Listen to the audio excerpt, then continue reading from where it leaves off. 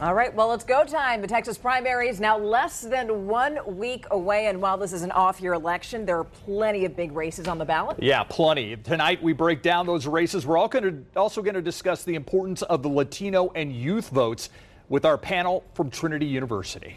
That's right. Now let's go ahead and introduce our guest. Joining us now is Juan Sepulveda. He is the president's special advisor for inclusive excellence at Trinity. We are also joined by Jamie Thompson. She is the assistant dean of students and director of student involvement. We want to thank you both for being here. We also want to welcome in our audience, not only on the KSAT streaming platforms, but also the Trinity streaming platform. So we've got some students, and we hope we get questions from all of them tonight. First off, though, for you two, and Juan, I want to start with you. Early voting started Monday of last week. There are a lot of people that are talking about how that favors Democrats. It's popular with the youth vote. But when we talk about the Latino vote, Republicans have been making a lot of noise about the fact that they think they're making inroads with the Latino community. Do you agree with that? Are you seeing that? Yeah, I think the answer is yes. I mean, you definitely saw kind of a move in 20 with President Trump getting a bigger percentage of the Latino vote than a lot of folks expected. And particularly, you've been hearing a lot about South Texas and in particular, the Rio Grande Valley. But, the question is whether it's going to kind of continue. I always tell people that one thing that's important to understand about the Latino vote in Texas and nationally is that it's a swing vote. It's a persuadable vote, right? And so when I look back to 20, and when you're looking at the research, what people who've looked at this, there's a lot of assumptions going on, but people who've actually done some of the research to look at what happened in 20, you see a combination of things kind of taking place. But one of the big things is just, I think for the Democratic Party, looking almost at the Latino vote as like a robot, that they're just going to magically kind of show up and not really kind of, think about how we always talk about the suburban soccer moms, and we see them as the swing voters in the past, and all the attention that you have to give to a vote early and consistently didn't happen last time, right? And so there's other kind of factors that kind of came into play as well, too. The Latino vote is not as attached to the different political parties. You'll see in general that there's a 10% higher than the national for other voters in terms of declaring themselves as independents. So once again, I think that's a good thing for the Latino vote, because that shows that both parties really have to work hard for them. But there's no doubt, if you look around Texas right now, the Republican Party is making a play. They're on the ground. They're talking consistently. And I think that's going to be a challenge for the Democratic Party. Yeah, safe to say Democrats cannot take the Latino vote for granted anymore. And actually, that leads to one of the viewer questions that we got from somebody in the Trinity audience. Many people say, quote, we need the Latino vote, end quote, but is it dangerous politically to categorize a diverse culture as one united bloc? Yeah, and I think, the viewer, that's a great question from the viewer. And I think it's a couple of things. And campaigns and the technology has gotten some more sophisticated. So even though we still have a tendency to talk about things like the Latino vote, we know that it's more complicated, and campaigns can target beyond just the racial or the ethnic portion of it. Let's go back to 2020 again, as Trump moved over and got more Latino votes. But when you look at it more closely, there was a gender gap. He did better with men than he did with women. There was a college educational gap. He did better with folks who didn't have a college degree compared to folks who did, right? So once you start to kind of look at those kind of, there was a kind of a generational gap in terms of how he did better with kind of older voters. So I think you do have to be smart to not kind of pigeonhole into people. Just it's one part of who your identity is, but we know it's the full set of package of who you are as a voter that comes to play. And the campaigns are sophisticated enough now that they can take all those things into account as they're kind of targeting in their campaigns.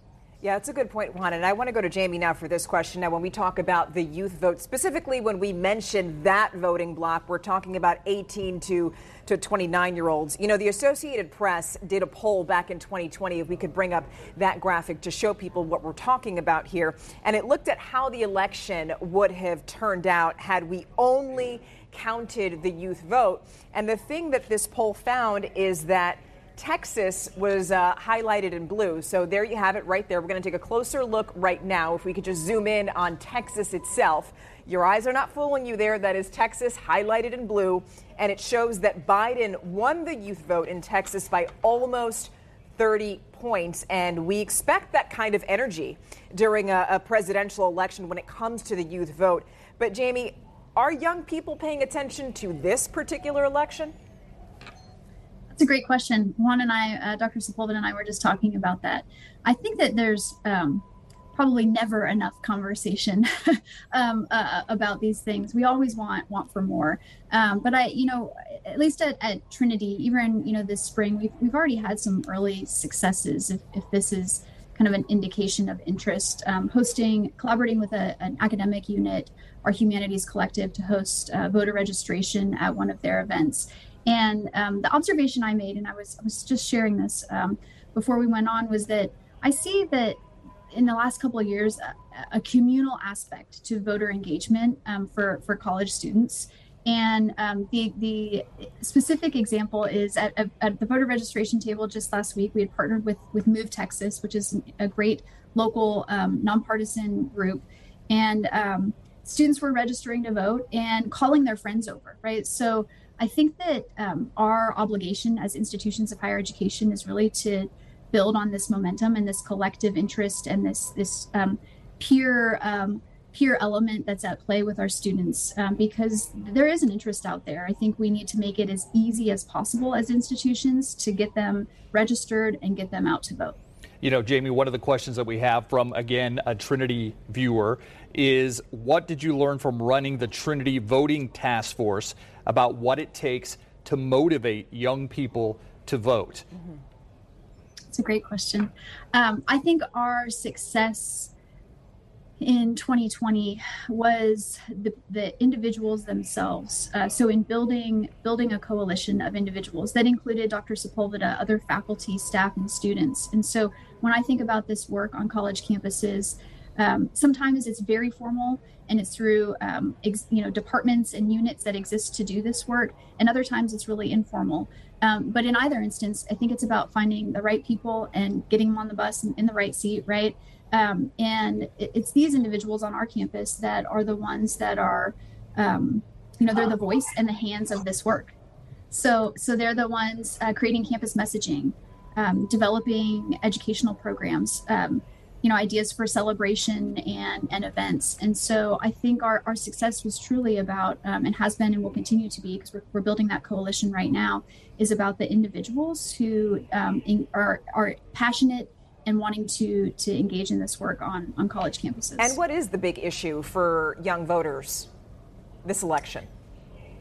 This election, I don't know that I've heard a single issue arise. I think that students are interested in building on what they saw in 2020. They want their voice to count. And I think that's the important thing about primaries, is that it's one thing to say when we get to November I'm just not pleased with what I see on the ballot. That's why the primaries are so important, because this is your chance to make that change and make that happen. And so I guess my interpretation of what that big issue is that we should be getting people out to vote right now, because this is the opportunity and this is the chance. When it comes to November, it's sometimes it's too late then, right? No, we need them then, but this is really an opportunity in our communities to make a difference. Okay, now, Juan, I want to go to you with this question. We know that more than 17 million people in Texas are registered to vote, but obviously because this is an off-year election, we are expecting that turnout to be a lot lower. How do Latinos factor into this when it comes to voter turnout now? Sure. And I think, once again, there's going to be a couple of things that when people are already starting to look at kind of predicting what's going to happen this time around. And I think the National Association of Latino Elected Officials, NALEO, just came out with their projections, and I was just mentioning it to Jamie ahead of time. What's interesting is that they are predicting that the turnout for the Texas Latino vote is going to be down, apples to apples, compared from 2022 in the midterms to 2018. Now, remember, 2018 was a huge turnout, right? Yes. And so whether it was 18, that's apples to apples in the midterms, but it's always all about the political environment, right? And so we don't have the really tough competitive races that you're going to see in places like Nevada or Colorado or Arizona, U.S. Senate races, those kinds of things. Unfortunately, that doesn't seem to be the case for us. So we're looking at a potential. They're looking at probably low 20s, 20, 21, 22% of the total turnout in Texas will be the Latino vote, which will be a decrease. And so that's a challenge right now. It's every 4 years, 2 or 4 years, whatever your political environment will kind of determine kind of the turnout. Whether you liked it or not at 18 or 20, with President Trump really kind of getting people, you either loved him or hate him, but it energized and and led to huge increases in turnout. That's not what we're expecting in Texas for the Latino vote. There is some potential for the Latino vote nationally, and particularly in competitive states like Arizona, Colorado, Nevada, for the numbers to go up. I want to ask you a question about the youth vote. We asked Jamie, obviously, about the youth vote. Are you sensing, I mean, forever we have heard, well, if the youth vote gets energized, if the youth vote does this, if the youth vote does that. You worked for Barack Obama trying to get the vote out. I mean, are you sensing that the young people of today are getting more energized about the political process? So I think the data tells us yes. Now, we know in midterms elections, that's a different game, right? So like Jamie was just talking about. So, but I think once again, if we look at kind of the trend moving upward kind of up into 18 and 20 with young folks, and even within the Latino vote, there was a huge percentage increase in some of those younger voters, more than was expected. So it's not going to be a surprise that we're going to match what's going to happen for the entire electorate, where there's just smaller numbers kind of in the primaries, particularly when we compare to 18, when it was so, once again, really heavily kind of engaged and polarized. But you see young folks who are really interested, and obviously we see it on campus, and it's some of those big issues, right? So things like, are we going to get back to some new version of a new normal with COVID? You know, we know that inflation is hitting people's families, and that's impacting young folks as well too. So it's no surprise that those things are still kind of really important. But primaries are different, and midterms are a little bit different. So I wouldn't we should say that historically there is going to be a decrease for everybody, including young people, but we shouldn't go against the trend that young people have been increasing in the turnout, particularly in the past few elections. And we're hoping that'll kind of come back again as we move to 24 and kind of moving forward. Yeah, and if you and Jamie can figure out a way to bottle that youth vote, you guys are you guys are on a magic elixir there, and you can start your own consulting firm, and you'll have every candidate at your door. That's right. That's right. All right. Thank you both. We have Juan Sepulveda and Jamie Thompson joining us tonight. Thank you so much for your insight. Thanks, guys. Thank you both. It was a pleasure.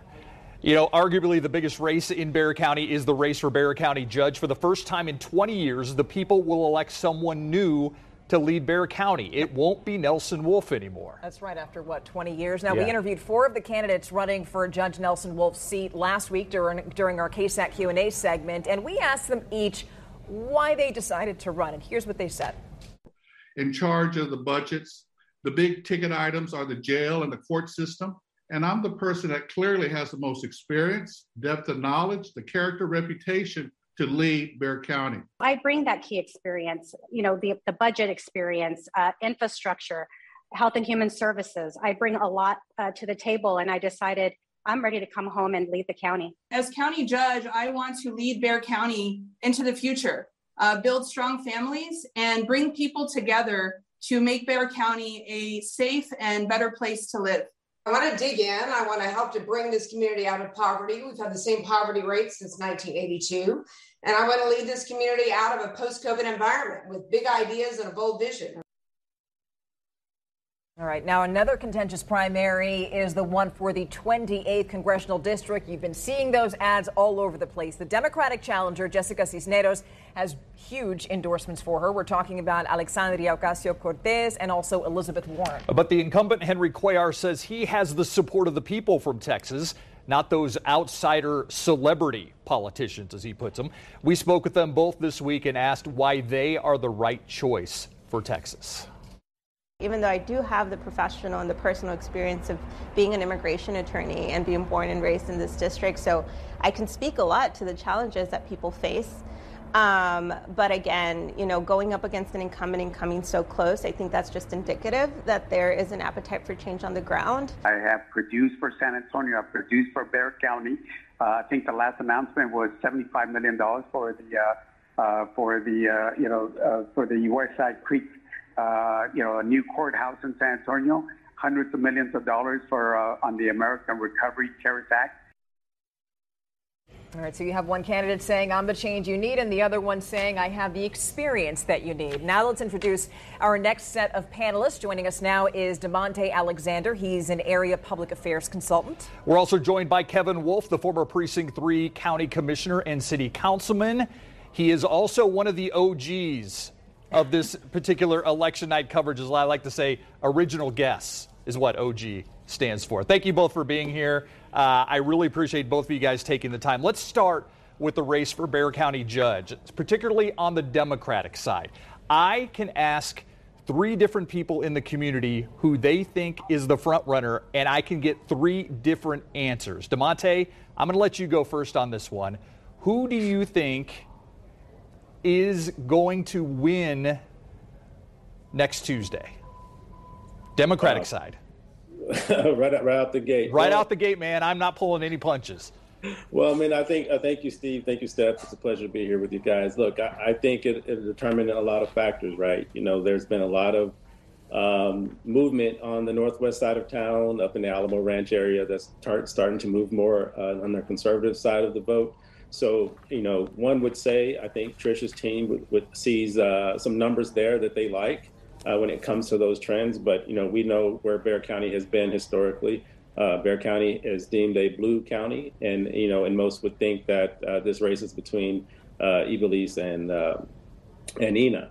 And so, if I don't have a crystal ball in front of me, so I don't know who's going to win this race. But I mean, as someone who's been on the ground and someone who's dove into those numbers, it's going to be the one who out organizes. Who's the one that's going to get on those doors? Who's the one that's going to really segment those voter bases and really speak to voters where they're at? And I think that's the person who gets out there and knocks on those doors the most. We know knocking on a door is 3-1. And so whoever can do that strategically, along with following up with good communication and a very solid mail campaign, that'll be the victor, in my opinion. All right, let me be the devil's advocate here with you, DeMonte, because I could make the argument that Judge Peter Sakai has the most name recognition among the 3 Democratic candidates. And again, I want to stick with just the Democratic candidates first, and then we'll talk about Trish's chance in November. But you do not see Peter Sakai as the front runner in this race. Is that right?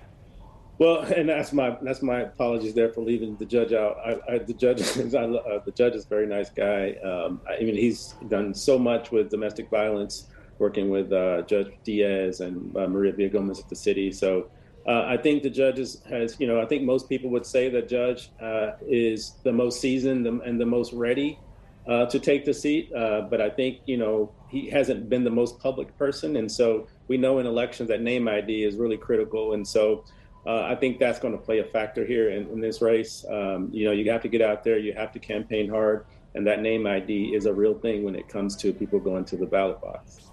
All right, Kevin Wolf, your take on the Democratic side of this primary. I know that you really seem to enjoy that I asked DeMonte that question first. I didn't notice that. I do.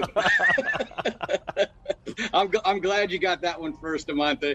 Okay, I can tell you this, 100% positive that on primary election day, there will be no winner in the Democratic primary because there's going to be a runoff. There's going to be a runoff. That's what I said. Okay, so give me 2 names that are going to make the runoff. Ina Menarez and Peter Sakai. Interesting.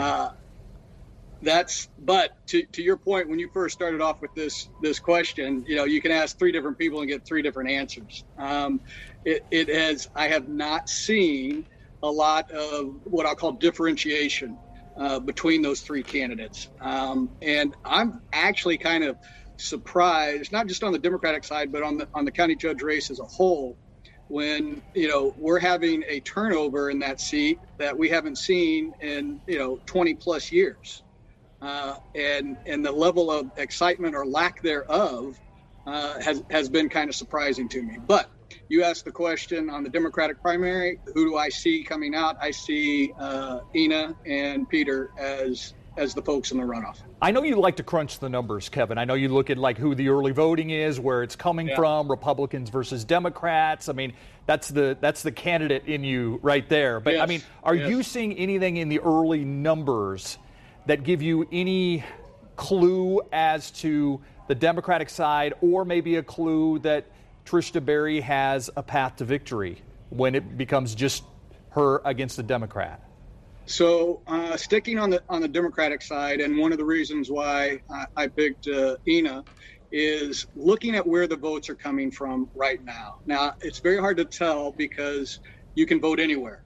However, people generally vote close to where it is that they live, and you can kind of infer from that whether they're, you know, are they Republican, are they Democrat, are they, you know, middle, are they conservative or liberal, that kind of thing.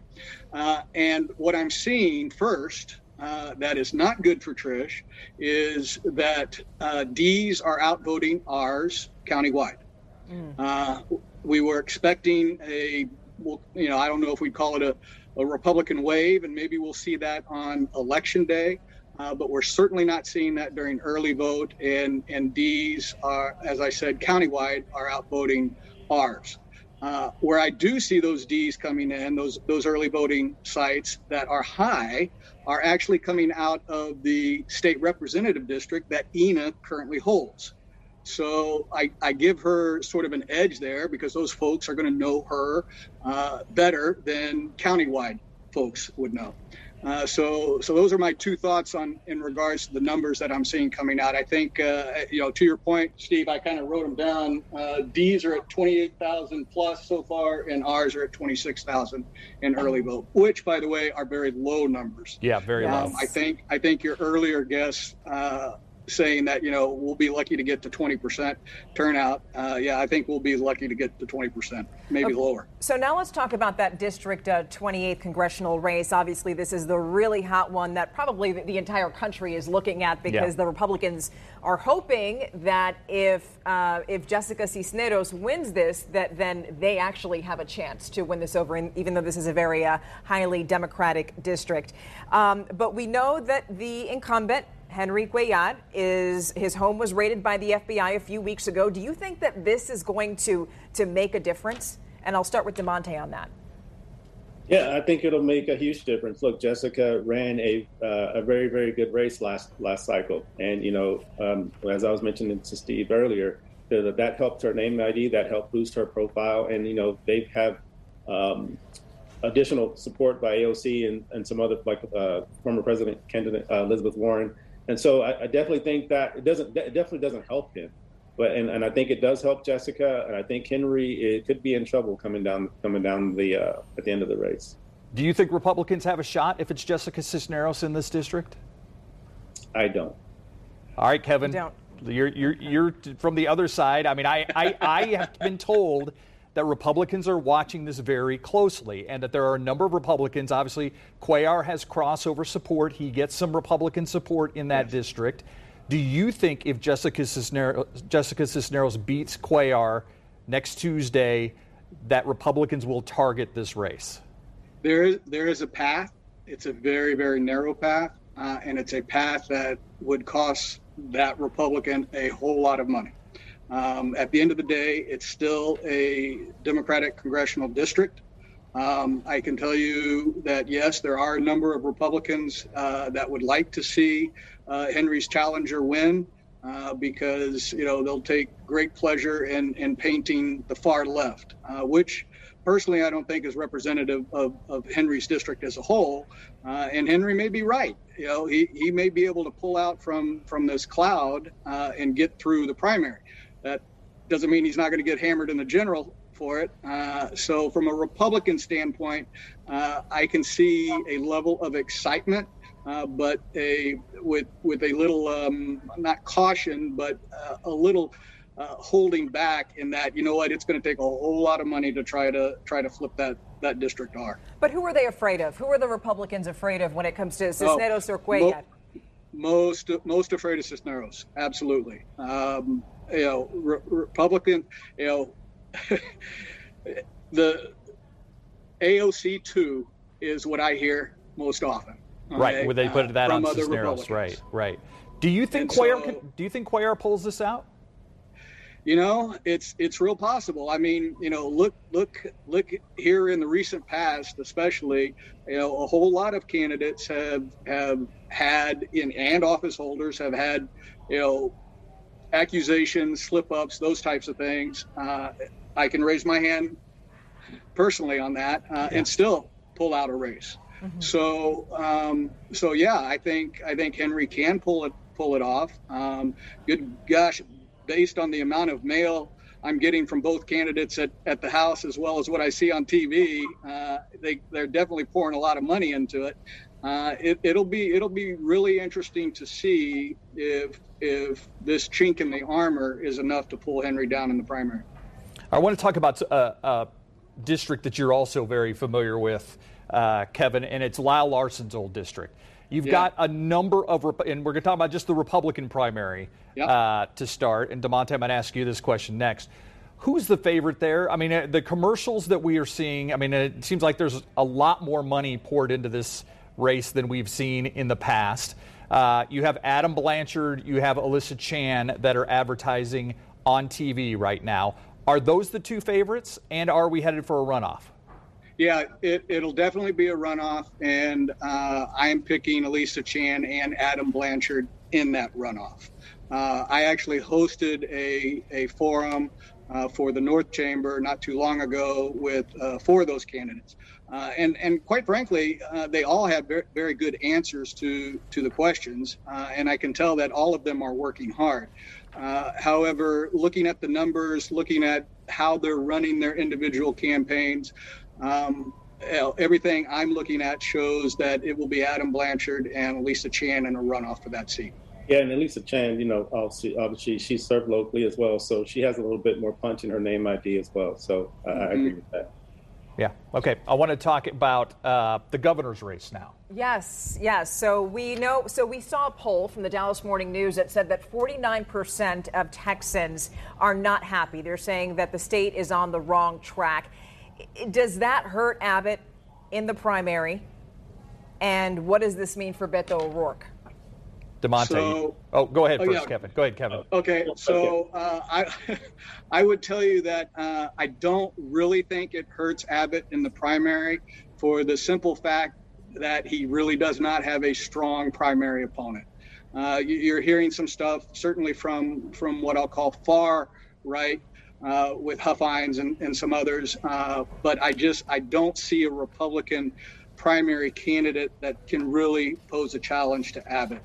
I do see that his favorability rates right now will hurt him in the general, but I'll predict it for you right now. He's still going to win the general. He will win statewide. He will lose urban counties like Bexar County, but he'll still win statewide. DeMonte? I can't disagree with that. But do you think Beto has any window? You know, look, I think Beto. I think that presidential race hurt him. I also think that, you know, obviously we haven't seen the Beto that we first saw when he first came out. I just, you know, and even some of the, you know, Democrat or progressive folks are really not behind his campaign either. So, you know, it's tough to get behind Beto right now and say that he's going to make an impact. But, you know, I think with this ticket, you know, Democrats, we need someone at the top of the ticket to really push everyone else up. And right now, you know, we're struggling trying to find that person, you know. And so, you know, we're talking about, you know, Jessica Cisneros and Henry Cuellar, right? Not that that's not an exciting race, but, you know, we need somebody at the top of the ticket that really helps everybody pull up when it comes to these countywide races that helps everyone else. And we're not seeing that right now. Do you think that Beto O'Rourke is Wendy Davis 2.0? I think Beto O'Rourke is Beto O'Rourke. Wendy Davis is Wendy Davis. But, okay. I'll be more direct and say, yeah, that's exactly what it looks like. Yeah, okay. And I think it says something about the Democrats that the bench is that shallow that Beto is who they tap to run for this race. Is there a Democrat statewide that can win in November, DeMonte? I don't know that I can answer that question, Steve. I honestly can't say that I see that right now, and I wish I could. Mike Collier was close with the Lieutenant Governor Dan Patrick, 4 years ago. I mean, is that a potential race? But if you're not seeing any, that also tells me something. Kevin, you see anybody giving a Republican a race? I don't. If the Democrats had fielded someone really strong and say for Attorney General, I think they might have had a shot there. However, the Republicans themselves have fielded some primary candidates that are going to give the Attorney General a run for their money, but I don't see a Democrat winning statewide yet. Okay, bottom line, I just want to ask you both one final question before we go, and I'll start with you, DeMonte, on this. Bottom line, what is the issue this cycle right now? What is the issue that is getting people to the polls? Well, I mean, I think it's voting rights. You know, we've seen over 8,000 ballots get declined. We're seeing voting rights stripped away. We're seeing healthcare being stripped away from folks, and so those are issues that people really care about, right? And I think that's what's getting voters to the polls. I think that's why you're seeing an increase. I know you had a segment on young and Latino voters earlier. I mean, that continues to increase. And I think those are the issues that people are fighting about. And those are issues that's not a Democrat or Republican issue. Everyone should have the right to vote, whether you're a Democrat or Republican. We shouldn't be taking those rights away. And I think that's what's really charging people up and to get out to vote, in my opinion. Kevin? So from the Republican side, certainly at a statewide level, the words I hear more than anything else are border security. And it's interesting, right behind that is election integrity and election security. And those kind of go cross purposes with something that DeMonte said in regards to elections. If you ask a Republican what's the danger in elections, they'll tell you security. If you ask a Democrat what about elections, it's about the right to vote and the opportunity to vote. And guess what? They're both right. So I agree with them that it's not really a partisan issue, or shouldn't be a partisan issue. But there are two facets of it that are. One is held very strongly by Republicans. The other is held strongly by Democrats. But from one issue, which was the question, I tell you, for Republicans, it's border security. But right. I will add to that and say, there's one of those issues, and voting right. There's not a right. There's only a right thing about voting, right? Everyone should be allowed to vote. Security, you can argue about that, but voting should be allowed for everyone, anytime, anywhere. Two gentlemen I always love visiting with, and we will have you back on election night. DeMonte Alexander, Kevin Wolf, thank you very much. By the way, I want to tell you, election night, we're doing a very special breakdown. Yes. We're doing our election night live stream. It started many moons ago in a conference room here at KSAT 12, and we've moved into much nicer surroundings, I can tell you that. But next Tuesday at 7-ish, probably 7:05, 7:10 when we get our first batch of numbers, we're going to live stream on KSAT.com. Kevin Wolf, DeMonte Alexander, and Molly Cox will be our power panel. Myra Arthur will also join Steph and I next Tuesday. And as we always say, it's not important to me or Stephania necessarily who you vote for, but that you vote. Please exercise that right. Absolutely. Yeah, I think was that DeMonte yes. or something? No, I think it's Kevin. Yeah. Okay, all right. I got Kevin Wolf. Hallelujah. Good. Yeah. I'm letting the Republican say that. All right, guys. We'll see you next Tuesday. Well, thank you. Good to see you, Kevin. Thank you both. You too, DeMonte. See you. And for all of you who joined us during tonight's live stream, we so appreciate your company and just being a part of this conversation. It's a wonderful thing, and we hope that you keep joining us because it is very important that we hear from you, because we're doing this for you so we can keep the whole conversation going. Now, if you missed any part of tonight's live stream, you can go to our website at ksat.com/breakdown to catch it. That's also where, by the way, you can read up on any of these issues that we discussed, just so that you could use them as a reference point to learn more about the candidates and all the specific races that we've also broken down for you on our website. So again, thank you so much for joining us tonight. We'll see you on the Night Beat.